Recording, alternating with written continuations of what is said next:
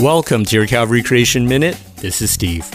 Secular geologists and evolutionists use the theory of uniformitarianism to explain most of the geologic history of the Earth. What is uniformitarianism? It is the theory that geological processes that are occurring today are exactly the same as in the past. So the present is the key to the past. But are there any geologic processes that cannot be accounted for by the theory of uniformitarianism?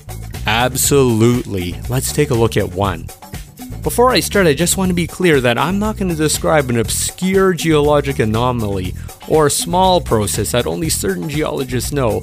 It's regarding a rock so common that you can buy it at a garden store, and it's also found making up entire mountain ranges around the world, and it's even found in large amounts in our own Rocky Mountains. What is this mineral? It's dolomite. So what is the issue with dolomite? You see, dolomite is found in vast deposits worldwide in the rock record, which is our geologic past. But in modern times, it's hardly being produced in nature at all. Geologists have aptly named this enigma the Dolomite Problem. According to the uniformitarian theory, how can we have a rock that's so abundantly found in the rock record yet is hardly being produced today?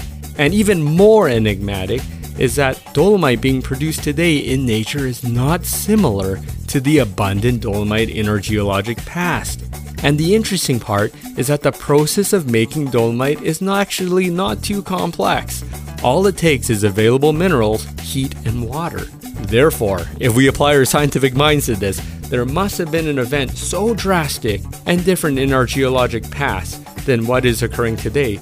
This process must have been a one-time event, having abundant minerals, abundant water and heat in order to make dolomite in such huge abundances that we see today.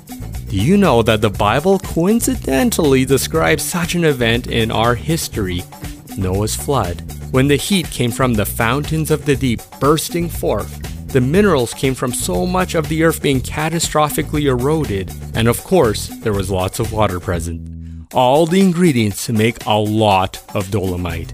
Isn't it amazing that the Bible once again coincides with the real world around us? To learn more, contact me at creation@calvarychapel.ca.